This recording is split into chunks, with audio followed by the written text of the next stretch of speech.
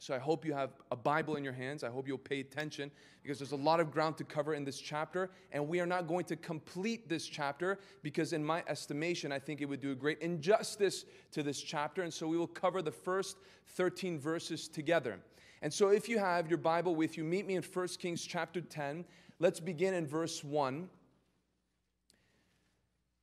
And if you recall before our Christmas break, the last portion, the last few verses of chapter 9, in a way, prepare us for what we are about to discover in chapter 10. Let me remind you how chapter 9 ends.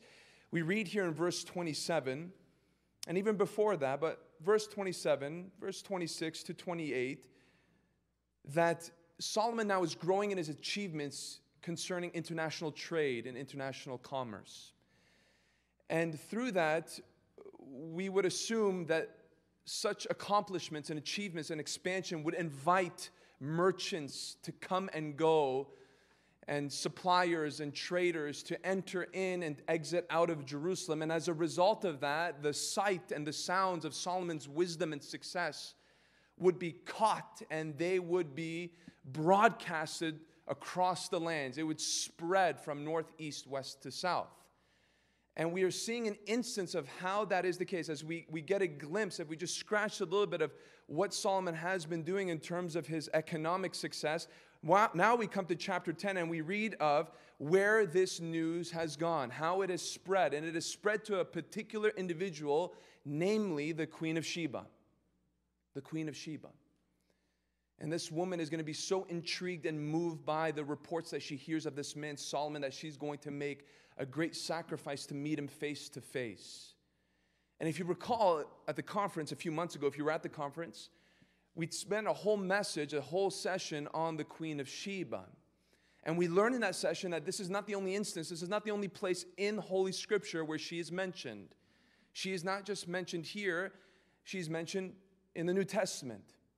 She is referred to by the Lord Jesus Christ himself. And I find that to be an amazing thing. Out of all the stories and narratives, examples and portraits in the Old Testament, Christ alludes to a lot, and one of the things that he does reference is this woman and her experience with Solomon.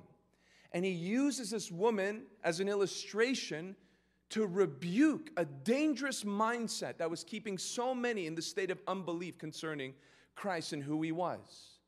And that alone should excite you and I to explore this text further, because Jesus Christ himself saw spiritual value in this event. And you and I should be encouraged even more, because there is more in this text. There's more to this story than just an indictment concerning unbelief. And that's what we're going to do today. That's what we're going to explore today. And if you were again at that conference, you don't have to be nervous tonight. We're not going to do a copy-paste of what we heard then, because there were verses that we did not cover at the conference that we will look at tonight. So there will be fresh insight by the grace of God. So let's read the first 3 verses together, pause and meditate and see what the Lord has to say to us. In 1 Kings chapter 10, verse 1, we read, "Now when the queen of Sheba heard of the fame of Solomon concerning the name of the Lord, she came to test him with hard questions. She came to Jerusalem with a very great retinue, with camels bearing spices and very much gold and precious stones. And when she came to Solomon, she told him all that was on her mind. And Solomon answered all her questions. There was nothing hidden from the king that he could not explain to her." This queen was from Sheba. There is debate about where Sheba was. General consensus is that it was Yemen. Others would say, no, it was Ethiopia. And though this is disputed, let us consider who she was. That is not up for debate. That is plain and clear.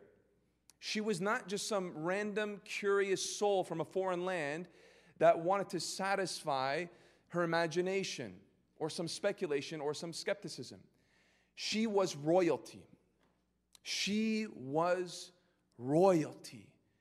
She had a throne. She had incredible power, authority, resources at her disposal, unlike very few.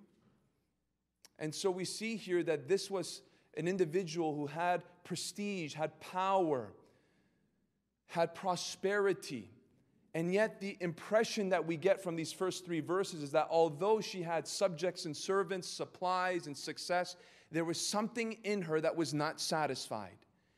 There was something in her that was yearning for more. And the essence of her curiosity, again, is not superficial. It's not shallow. We are told what it was that drew her heart toward Solomon. Read again with me here in verse 1.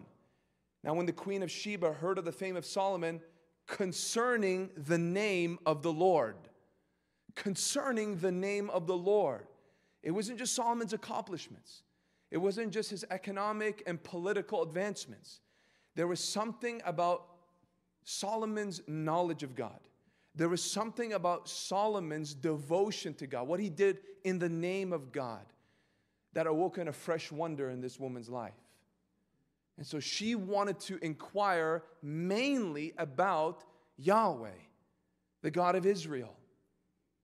And already here you have a spiritual truth that's tucked in the posture of this woman's heart. And it is this, that you and I, we were not made, and we will not know satisfaction ultimately in holding positions and attaining authority and enjoying extravagant luxury in any kind of success, no matter what that sphere is. You and I, in our heart of hearts, were created to walk with our Maker, to know our God, to worship Him, and to be intimate with Him. This is what she's showing, that no matter what she achieved, it did not satisfy the deepest cries of her heart. And Scripture testifies that our hearts have been inscribed with eternity. There's something even in our DNA, though we are fallen, yes, and though we are depraved in so many ways, yet we were created for God Himself. And this woman proves that if our conscience hasn't been so seared that we are in some way drawn to something beyond what this life has to offer. And here's this woman who is not just satisfied in hearing about, and just hearing about Solomon. What do we read here in verse 2? She came to Jerusalem. She came to Jerusalem. So she didn't want to just linger there and ruminate over the reports. She goes, I need to find this out for myself. And so she decides to remove herself from the throne and to make her way towards Jerusalem. And Jesus Christ Himself, this is what He brings out to emphasize in the New Testament, as we're going to get to in a moment, the great distance that she made in order to uncover what could potentially be a life-changing truth. And people believe and estimate that her journey from Sheba was around 12 to 1,500 miles concerning Jerusalem. And so even with all the assistance that she would have as a queen, you know what that means? It would have taken just a one-way trip several grueling weeks to accomplish. And yet that was something that she was willing to do without hesitation. Now, before we move on, already here, if you're familiar with the Old Testament, if you're familiar with the theme of the Old Testament especially, and prophecy, you will notice here that this is a snapshot of something. Because Solomon's reign, if you consider the whole counsel of God, is not just a historical account, it's a picture of a future kingdom to come, namely the millennial kingdom. And this is what prophets alluded to. The success of Solomon's reign as something to anticipate in a greater way when Messiah arrives. And what we see with the queen here in her relation to Solomon's reign at this juncture is also a glimpse of what's going to take place during the millennial reign. That there's going to be certain activity on a global scale related to the city of Jerusalem and the kingdom that Christ will bring when He comes to His throne. And what is that that I'm speaking of? I'm speaking of nations and peoples from all across the world who will travel to Jerusalem to pay their tributes, to worship and honor and receive from the Son of David, namely Jesus Christ of Nazareth. And perhaps that's a concept you're not familiar with, so let me give you in rapid-fire fashion a few references to at least bring some kind of confirmation to this. So one of the well-known ones is Isaiah chapter 2. Write these down, write these down. Isaiah chapter 2, verse 2. I don't want to read to verse 4, but we can read from verse 2 to verse 3. This is a very common prophecy concerning the latter days, a day that has not yet been realized. So here's Isaiah 2:2. It shall come to pass in the latter days that the mountain of the house of the Lord shall be established as the highest of the mountains, and shall be lifted up above the hills. And look at this. This is the point that I'm referring to. And all the nations shall flow to it. And many people shall come and say, come, let us go up to the mountain of the Lord, to the house of the God of Jacob, that he may teach us his ways, and that we may walk in his paths. For out of Zion shall go the law and the word of the Lord from Jerusalem. Let's just read verse 4, just in case if there's any confusion about what era this is speaking of. Verse 4, please. He, who is he? This is the Lord. He shall judge between the nations, and shall decide disputes for many peoples.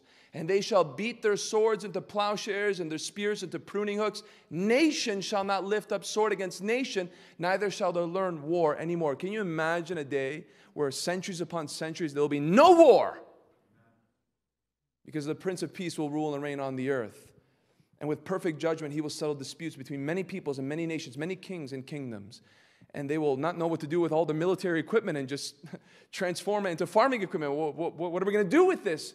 And warfare will be a thing of the past. Jeremiah 3:17, here's another reference, a quick kind of point to make.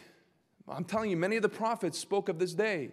At that time, Jerusalem shall be called the throne of the Lord, and all nations shall gather to it. All nations shall gather to Jerusalem, to the presence of the Lord in Jerusalem, and they shall no more stubbornly follow their own evil heart. And the context there is speaking of a time where the people of Israel will not even remember the Ark of the Covenant, because that symbol now will be fulfilled and realized in the actual presence of God in their midst in Jerusalem. Here's one that's not too common to many people. It's Zechariah. In Zechariah chapter 8, verse 22. Again, this is consistent among all the prophets. Here's what Zechariah says concerning this day to come. In Zechariah 8:22 we read, many peoples and strong nations shall come to seek the Lord of hosts in Jerusalem, and to entreat the favor of the Lord.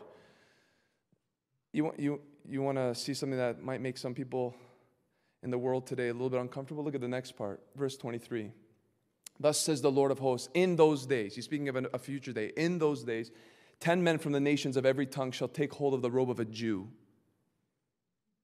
saying, let us go with you, for we have heard that God is with you. So what are we speaking about here? All these prophecies, there's many more that we can bring to your attention tonight. These prophecies are speaking about a time when the people of Israel will know restoration, not just physical restoration, but spiritual restoration.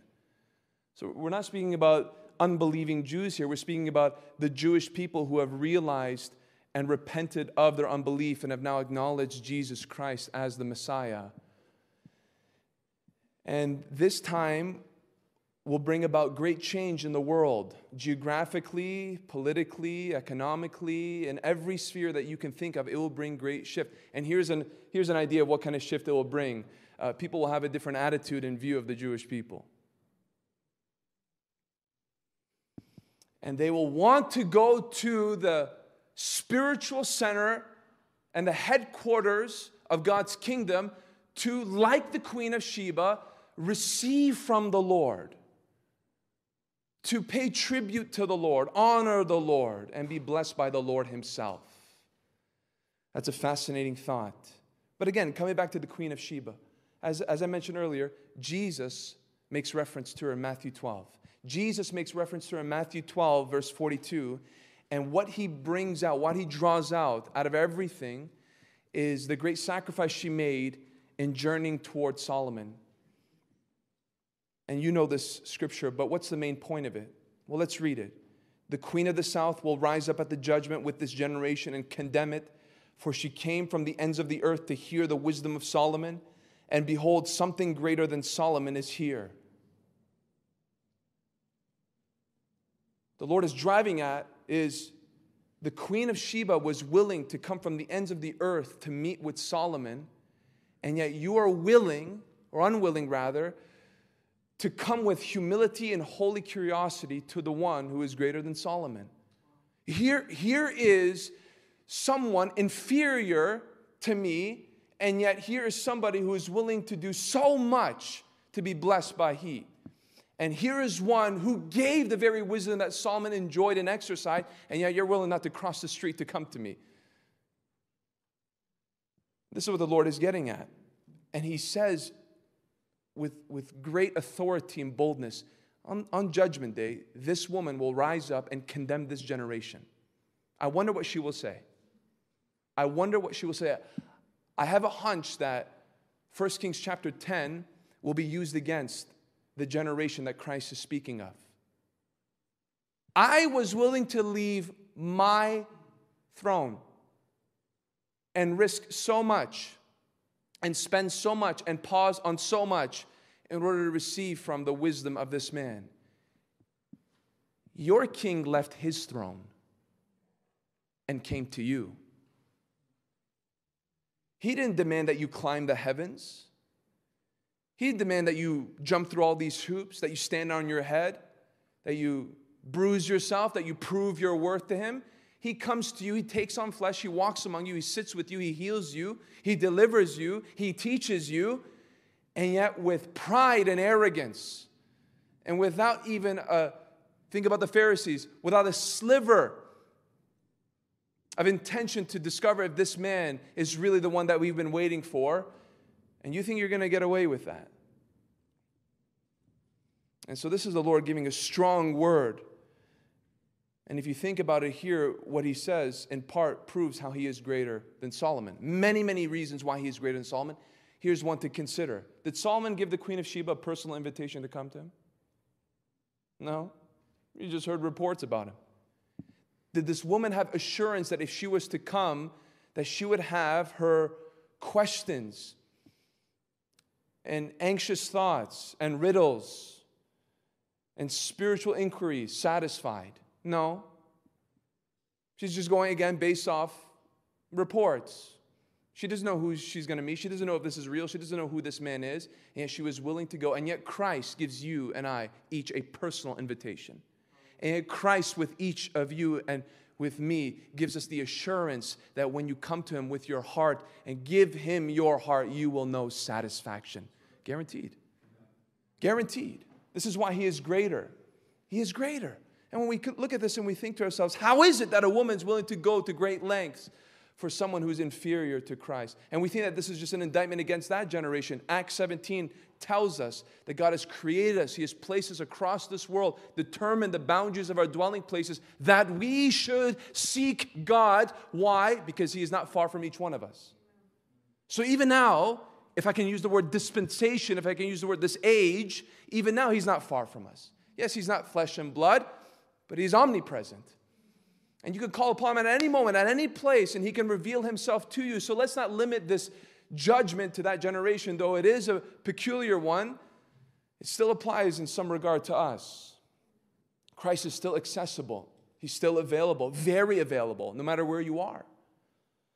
And so he is greater than Solomon in so many ways. Notice what happens when she goes. Verse 3, and Solomon answered all her questions. There was nothing hidden from the king that he could not explain to her. Isn't that fascinating? I mean, think about any question. Think about any kind of enigma, any kind of puzzle in your mind that you can't figure out, and you meet a man who can answer absolutely everything, regardless of the category. That's an amazing thing. No wonder she was so impressed. But what Solomon here does is more significant than a surface level reading. It's not just him flexing his ability. It's not just him proving that he has a God-given mind. There's an underlying thing that's taking place here. Israel was called to many things, promised many things, but Israel had a responsibility, had a task concerning the nations. You remember that? Was Israel supposed to just be concerned about themselves and kind of shelter themselves from the neighboring peoples? No. They were to influence. They were to live and act in a certain way that would draw people to them and ultimately to the God that they serve. And this is something that's been clear, that's been made obvious, even from the earliest of books of the Bible. And the one that I have in mind is Deuteronomy. Let me remind you one of the callings of the people of Israel in the Old Covenant. This is so important because it shows us that Solomon, in some ways, fulfilling that calling during his reign. Deuteronomy. I told you there's going to be a lot of references tonight.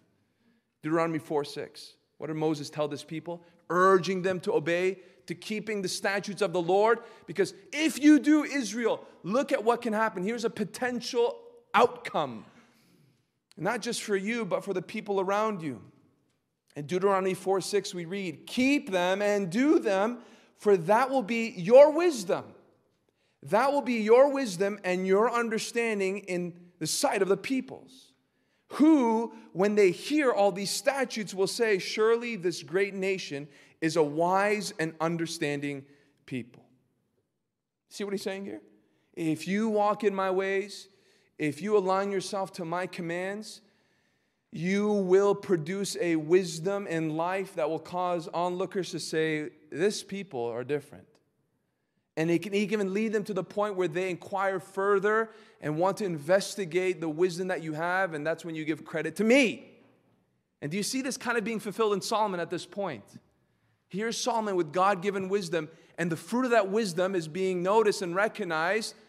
And one woman in particular is being drawn to the God of this people because she perceives the wisdom.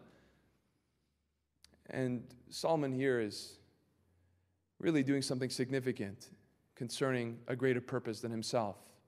Does that witness last long? Does this influence last long? Any idea? All you got to do is go to chapter 11. And when you go to chapter 11, you realize that it doesn't last very long, because in chapter 11, we read of the downfall of this man. So even though he has reached a new height, and he is in some way sustaining this, it's going to come crashing down very soon. And they will fail, and it will lead into division in the land. His idolatry, his apostasy will cause a split in the nation. The split of that nation will have generational effects, and one of the consequences of this division, of this idolatry, of this apostasy is that they will lose the strength of their light concerning the nations who are in a dark place. And the mandate for Israel in the Old Covenant now becomes the mandate of the church of the Lord Jesus Christ in the New Covenant.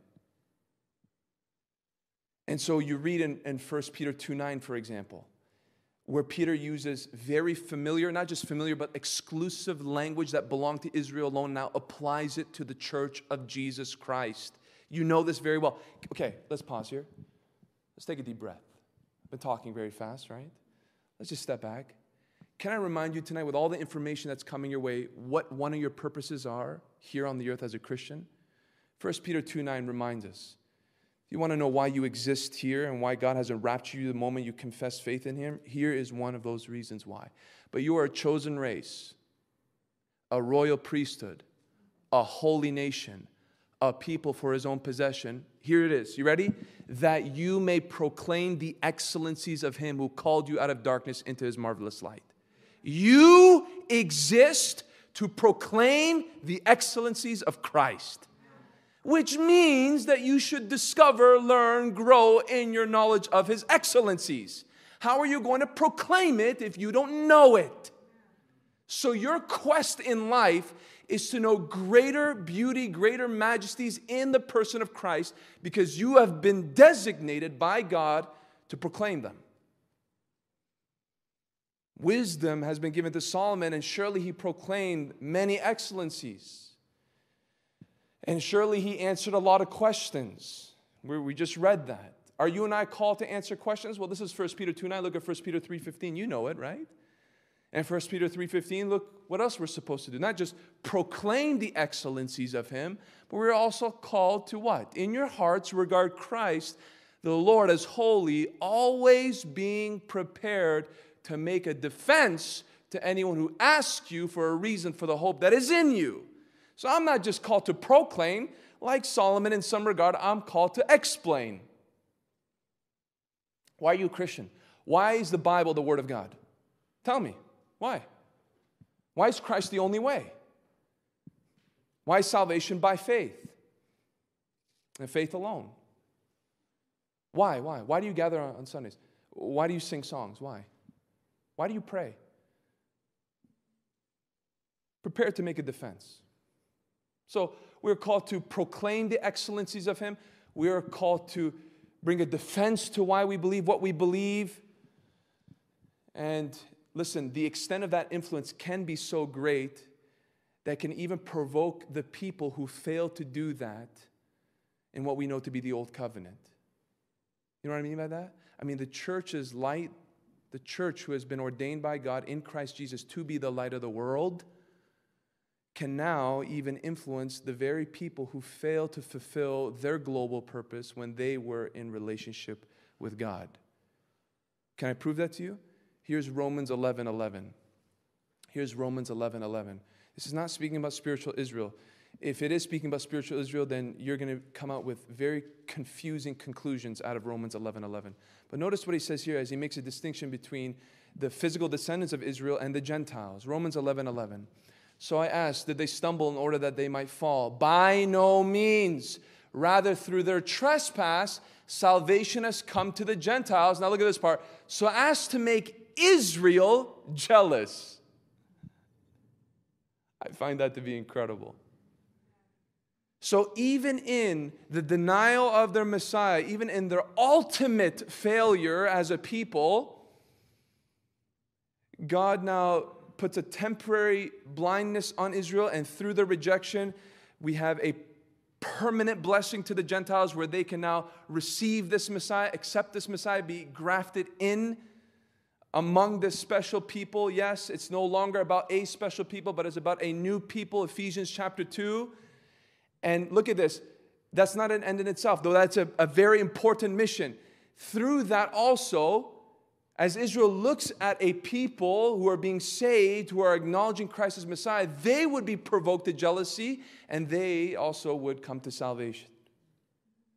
You know, I heard a testimony of a Jew who has come to Christ, and I always wondered, how is it that the Jewish people will be jealous of Gentiles? They already have so many negative ideas and thoughts concerning the Gentiles.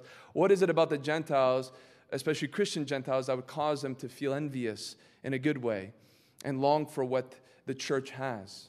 And I heard a testimony once, and it gave me some light to what Paul is referring to. One possible way that a Jewish person can actually be provoked. This is what they said in their testimony. I was stirred by seeing how Christians knew the Torah better than me as a Jew. That's where it all started for this person. I saw how Christians could interpret, understand prophecy and narrative, and look at all these things that was such a mystery to me, that was not important to me even, and that's what caused me to thirst and to inquire and investigate more. When I saw Christians know the Hebrew Scriptures better than me and many of the Jews that I knew. Isn't that significant? Isn't that incredible? And so now in the new covenant, you and I have been called to proclaim and display the wisdom of God, namely in the person of Jesus Christ. And it can draw people, even the people who have denied their Messiah. What a call we have as a church. Okay, we're only at verse 3. We better hurry up, right? Let's come back to 1 Kings 10, verse 4. And when the queen of Sheba had seen all the wisdom of Solomon, the house that he had built, the food of his table, the seating of his officials, and the attendance of his servants, their clothing, his cupbearers, and his burnt offerings that he offered at the house of the Lord, there was no more breath in her. And she said to the king, the report was true that I heard in my own land of your words and of your wisdom, but I did not believe the reports until I came, and my own eyes had seen it. And behold, the half was not told me. Your wisdom and prosperity surpassed the report that I heard. Let's stay on verse 7 for a moment. But I did not believe the reports until I came, and my own eyes had seen it. So here you have an individual whose nobility is being proven further by her honest response here to what she had just experienced. She goes, listen, Solomon, I got to admit, when I heard all this, I didn't buy it. I didn't buy into it. And there are people today, and maybe you're one of those people today, so pay attention to this, who are inundated, who are overwhelmed by reports concerning the person of Jesus Christ. You've heard the gospel, you've heard matters of the faith week after week after week, and this might be week 8,210 for you. Week after week after week after week after week, and guess what? You still don't believe. You still don't believe. You still haven't surrendered to what the report demands of you. And you know what? At some point, this is what the woman was like. She heard, and she didn't believe what she heard, but here's the difference. She was not satisfied to remain in her skepticism. The difference between her and some others, many others, may I add, is that she questioned her unbelief, and she challenged it. And she was not content to say, it doesn't really matter if this is true or not. No, she thought to herself, if this is true, I need to find out. I need to know if this is true because it has major implications. And so what she does is that she makes it personal, and she wants to find a more concrete conclusion, and that's going to require personal investigation. So she sets herself on this quest. And so many people who are in this world today, especially this generation, are so distracted and careless with their soul that they don't even think about maybe looking a little bit deeper into what they've heard. And that's a tragic mistake to make. But this woman would not fall into that. She wanted to know what this was all about. And you'd be amazed to know where so many in the Bible alone arrive to when they begin in the place of honest examination. What came to mind when I looked at this and I thought about all these different examples of searchers who were rewarded for their searching. You know what came to mind? Little wee Zacchaeus. I love Zacchaeus for so many reasons. In Luke 19:3, there's an interesting phrase where he says, and he sought to see who Jesus was. He was rich, he was a tax collector, and he just wanted to know. He's heard so many things about Jesus. Maybe Zacchaeus even heard, this Jesus forgives tax collectors. He eats with them. He becomes friends with them. Because maybe he'll become a friend with me. And so he wanted to know who Jesus was. And what began as just a little curiosity, how does the story end? He has Jesus over his house, and Jesus proclaims salvation to that house. God honors searchers of the truth. He rewards them. And this woman is no different. She's willing to make a great sacrifice to meet with this king, and she does. And she is rewarded in many ways. And here's an encouragement from her example. What she discovered about Solomon, in a limited way, is what any person who will seek to know about Christ will discover in a greater way. What was her main observation, according to verse 4 to 6? Read it again.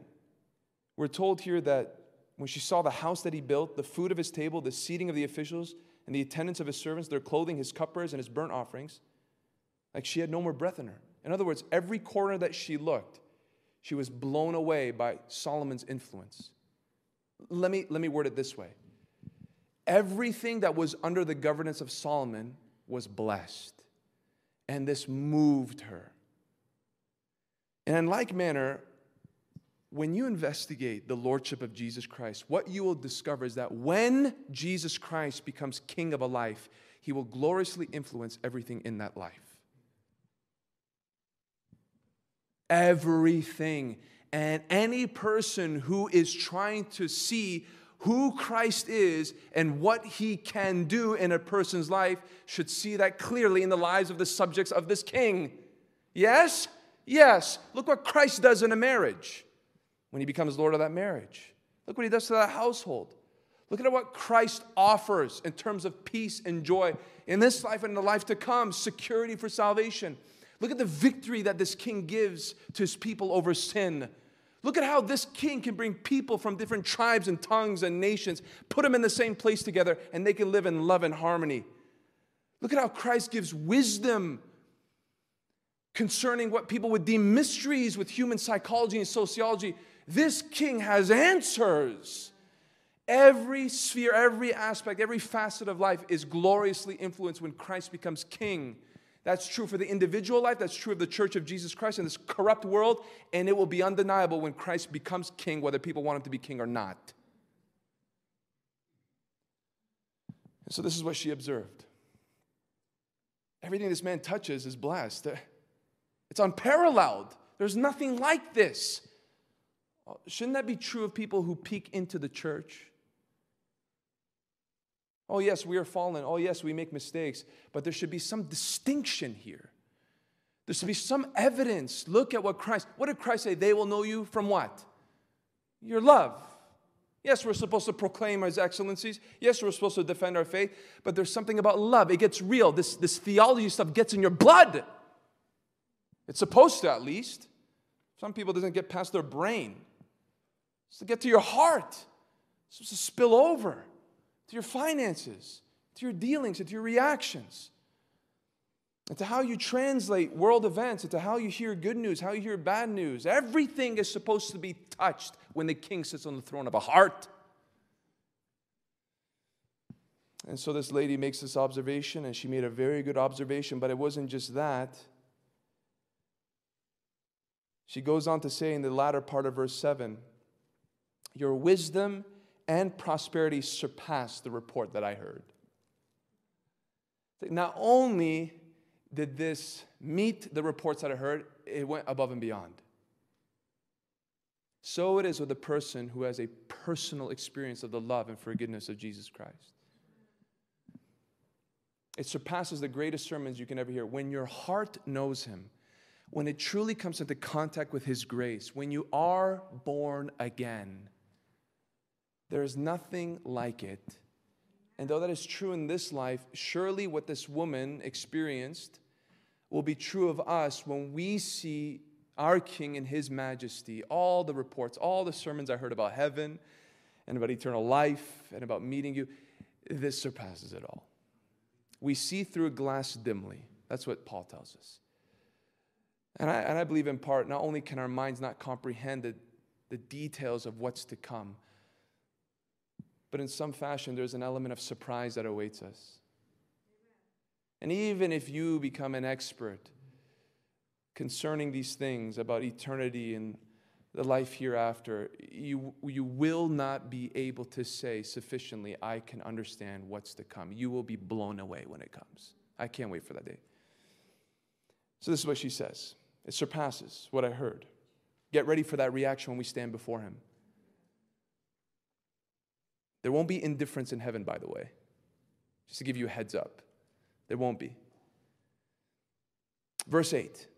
She goes on to say, happy are your men, happy are your servants who continually stand before you and hear your wisdom. So she has this experience and she goes, is this how your people live? How do your people breathe? Happy are your men, happy are your servants. And notice what she highlights. Happy are those who what? Who enjoy the gold, who know national peace. No, the thing that she underscores is happy are those who what? Hear your wisdom. You know what's so fascinating about what she says is that she says, who continually stand before you and hear your wisdom. You know, human nature, it's very common to be amazed by something and for that amazement to lose its sense of awe. And we become familiar. Yeah? We're very much susceptible to becoming familiar with some that once took our breath away. And unfortunately, that can happen spiritually as well, which it shouldn't. But in this woman's estimation, there is no way that someone, even if they stand continually in the presence of this otherworldly mind, can fail to be and remain happy. And here's the thought that came to mind when I read this. If this is the estimation of this woman who looked at the servant and says, there's no way that you can cease to be glad when you are exposed to this kind of mind, how much more us who serve and receive from a greater king? Yeah? How much more? How much more to the king who gave this mind to Solomon should we as his servants who have access to his voice and his word on a daily basis should remain happy?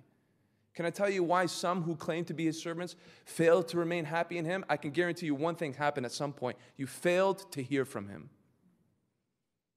You failed to stand in his presence and you removed yourself from his word. And that's where things started to go downhill. But we are guaranteed in the Scriptures, because there's this inseparable link between joy and the Word of God. Joy and the Word of God, like real joy, not just theological joy. Not just, okay, joy. No, real joy. Like actually affects you. Here's one of my favorite Psalms out of Psalm 119. Psalm 119, verse 162. I rejoice at your word like one who finds a great spoil. I rejoice at your word like one who finds... Can I translate that in modern language? I rejoice at your word like someone who won the lottery. That's what he's saying there. That's how exciting the Word of God is to me when I discover something about it. When I eat of it, when I taste it, when I see the blessings from it.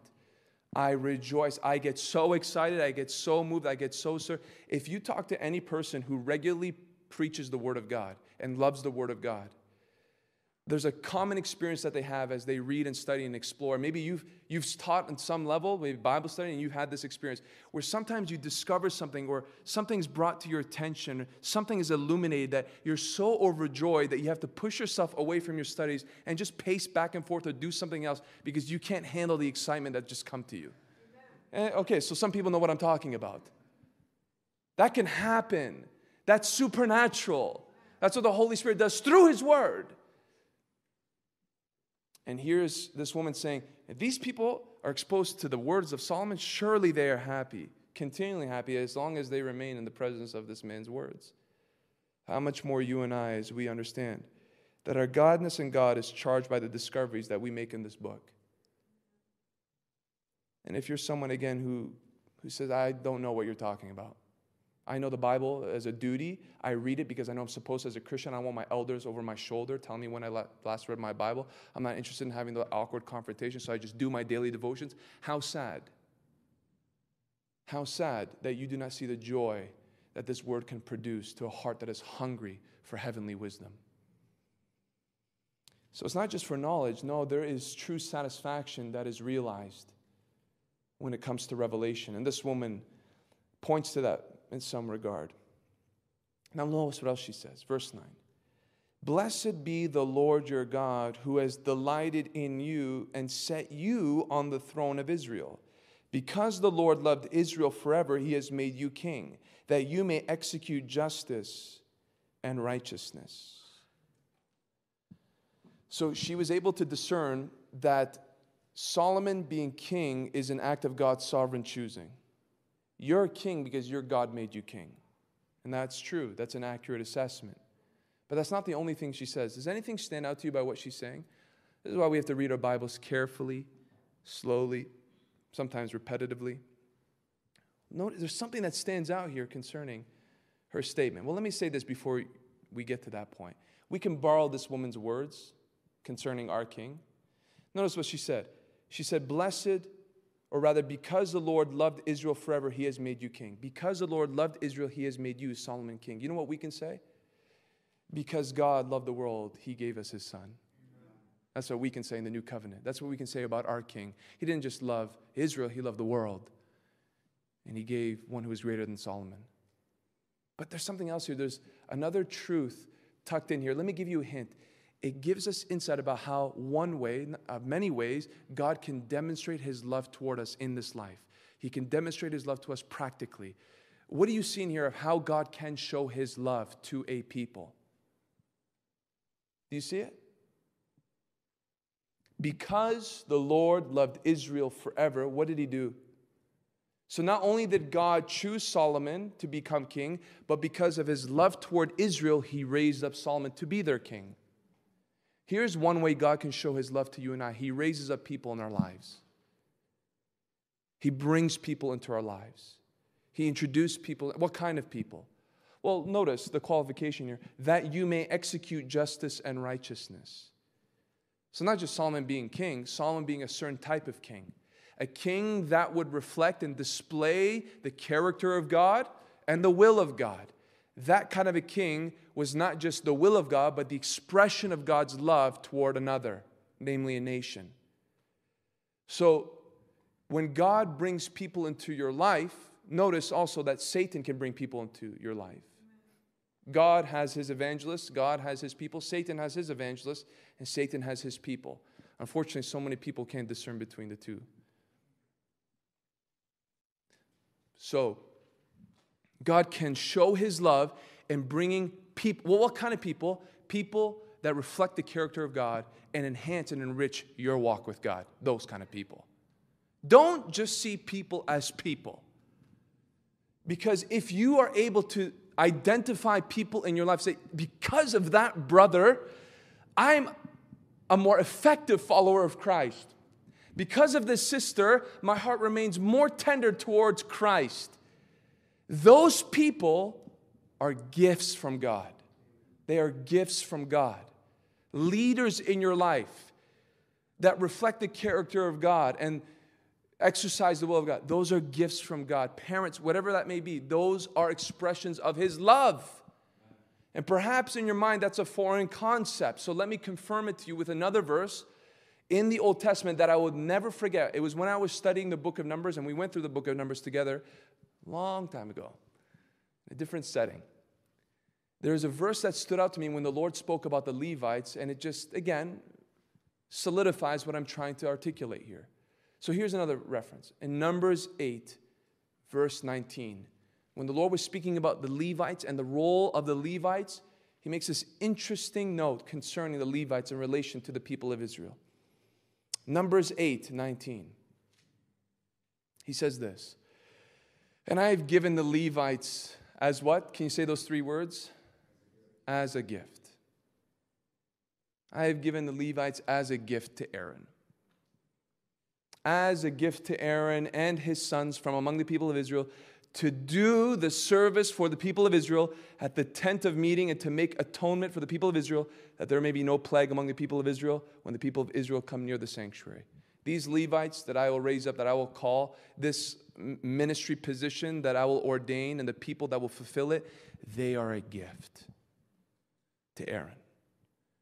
And by extension, the people of Israel, because what they will do in helping Aaron will preserve this people from experiencing the wrath of God, the chastisement of the Lord.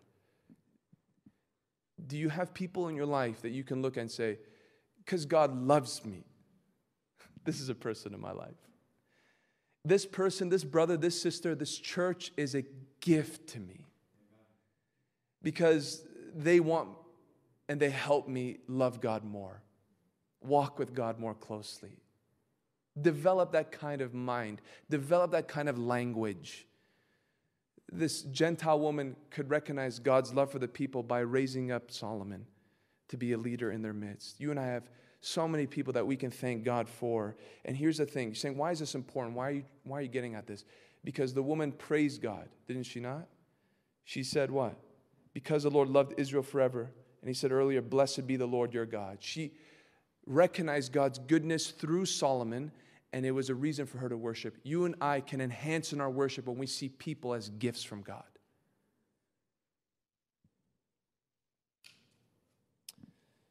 So what did she do? Verse 10. Then she gave the king 120 talents of gold and a very great quantity of spices and precious stones. Never again came such an abundance of spices as these that the queen of Sheba gave to King Solomon. One would simply explain this away as a custom of that day between royalty. They exchanged gifts. But the flow of thought suggests a deeper truth, especially when you're aware that Solomon was in no need of such gift, right? Did Solomon need this kind of an offering? He didn't need it. I'm sure the Queen of Sheba, after her visit, realized that he also didn't need it. So she's giving here from a different motive. She's not making a contribution to a lack, is she? No. This extravagant offering is a result of the experience that she had. Let me put it this way. It was a reflex to this revelation that she received. My breath is taken away. And she's seeing all this, and she sees God's fingerprint all over it. And here's what she does. She just gives and gives and gives, above and beyond. I'm sure she did it joyfully. And it's a wonderful illustration of how our awareness of the beauty and the glory and the majesty of God's kingdom, God's people, God himself, will bring you to a place where you will give. You will give. And some people are satisfied to give an empty confession of their allegiance to Christ, but that's not the giving that the Scripture speaks about. There's a deeper stirring that occurs when you really see who God is, what His Word is about, what He has done and what He will do, that will make you say, I want to give. What do you give? You give your time to the Lord, do you not? You give your talents to the Lord, do you not? You give your treasures to the Lord, do you not? You are moved to give based on your understanding and your insight of who He is, His goodness, His power, His wisdom, His grace, ultimately His precious Son, Jesus Christ. And you give everything. If this woman was willing to give so much to someone who was lesser than our king, how much more than to the one who is greater than Solomon? And so this is what she does. And guess what? Like Solomon, God doesn't need it. Solomon didn't need. You think God needs your stuff? Think God needs us to help Him advance His purposes? Think God needs us to sing because He's lonely and He's entertained by us coming here on Friday night? Think He doesn't need anything. And when we understand that, then we realize that our offerings are just simple expressions of our desire to honor and be part of what the Lord is doing on the earth, like this woman. I just want to honor this God. I want to honor what He's doing here. And if I can play any part in it, here it is. In verse 11, moreover, the fleet of Hiram, which brought gold from Ophir, brought from Ophir a very great amount of almug wood and precious stones. And the king made of the almug wood supports for the house of the Lord and for the king's house, also lyres and harps for the singers. No such almug wood has come or been seen to this day. It's an interesting insertion here. It seems to be out of place, but I think all it's doing, all that the author is doing is just to show again the great prosperity of Solomon. It's not just coming from one stream, but many streams. He was a very successful person. And again, this growing prosperity, this growing power is leading to something in the second portion of this chapter. As he is growing and maturing in this area, he is declining in the most important area, and that's in his walk with God. But here's how this section in our Bible study ends tonight in verse 13. And King Solomon gave to the queen of Sheba all that she desired, whatever she asked besides what was given her by the bounty of King Solomon. So she turned and went back to her own land with her servants. You know, there is a tradition that comes out of this verse among the Ethiopian people, actually. Is anybody familiar with this legend? This is just a footnote, something to throw at you if you want to study a little bit of history on top of your Bible study. There are many who believe that when the queen received the opportunity to ask for whatever she desired, that one of her requests was that she would have a child with Solomon. And this has some to believe that there is a Solomon dynasty among the Ethiopian people. And so you can look into this to see, I'm not making this up. There is that kind of a legend that when the queen returned to her people, she came back with Solomon's seed. Because she was so impressed and she was so moved by Solomon, she wanted what was with Solomon to be with her and her people, and so she requested that. There is no evidence of that in the Bible. I thought that would just be an interesting thing to throw out there that you can investigate for yourself. But notice more carefully again when you read slowly, if we look at this in light of our relationship with our king, King Solomon gave to the queen of Sheba all that she desired, whatever she asked besides what was given her by the bounty of King Solomon. So Solomon already had prepared something to give to the queen. He had his own respective bounty here, his own reward and gift, but he didn't just give what he had prepared for her. He was willing to give whatever she asked on top of it. There are many Christians who are willing to be content in their whole life to just live with what they receive as an inheritance by faith, which is a glorious inheritance, but they never go beyond that for one simple reason. They don't ask. You have not because you ask not, James tells us. And our King gives us so much already in himself, gives us so much already in the gospel. But there is more that he is willing to give us that is predicated and based upon your willingness to recognize his goodness, recognize his unlimited resources and ability to say, oh God, would you give this? Thank you for what I have already, and I am so content and joyful with what I have. But Lord, I'm also asking for this. And the one who is greater than Solomon will do it with greater joy and love toward his people. Isn't that amazing how much we can learn in 13 verses in the Old Testament? Bless me. Had a few of those moments where I had to step away and just pace back and forth and think about the wisdom of God, the symphony of the Scriptures, the harmony of the Holy Spirit's authorship in the Word of God. Surely we are a happy people because we stand in the presence of this King and we hear from his wisdom day by day by day. Let's pray.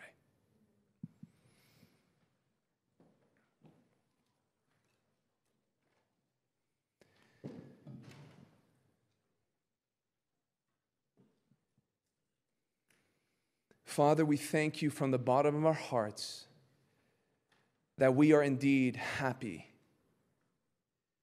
We are happy men, happy women, happy servants for one main reason. We have access to your word. And we get to glean from not just the wisdom of God, but he who embodies the wisdom of God, your Son, Jesus Christ. Lord, tonight, if our hearts are not happy in God and we find greater joy and thrill in other things, Lord, would you rescue us from such a pathetic place, from such a dangerous place? And Lord, perhaps there's even one in here who has heard the reports of Christ and they have memorized the reports of Christ. They can even explain the reports of Christ, but they have not for themselves seen what these reports invite them to see. Lord, by your power and grace, would you in a holy way disturb that heart to not remain content in their unbelief or in their self-deceived condition. May they instead place themselves on the path of discovering what they have access to because of the one who has made himself accessible. And Lord, for us in this new year, who perhaps have made no resolution to reignite a passionate pursuit after you and your word, oh Lord, may they understand that the fuel to their joy is charged by this word. We ask, Lord, that you would make us a people who are happy again. Revive us again, Lord. And for the person in here who has not yet sought you again, may they never be able to remove from their minds the example of this queen who made a great sacrifice to seek this king. Lord, may tonight be the night for some who are here, maybe some who are watching, to say, I will go to him who has summoned me. I will go to him who promised, I will never cast out those who come to me. This is our passionate prayer tonight. Lord, we thank you and we rejoice in your courts because we are, again, your people. And we have a purpose to proclaim your excellencies and to be a light to all men. Help us fulfill that calling in Jesus' name. Amen. Amen.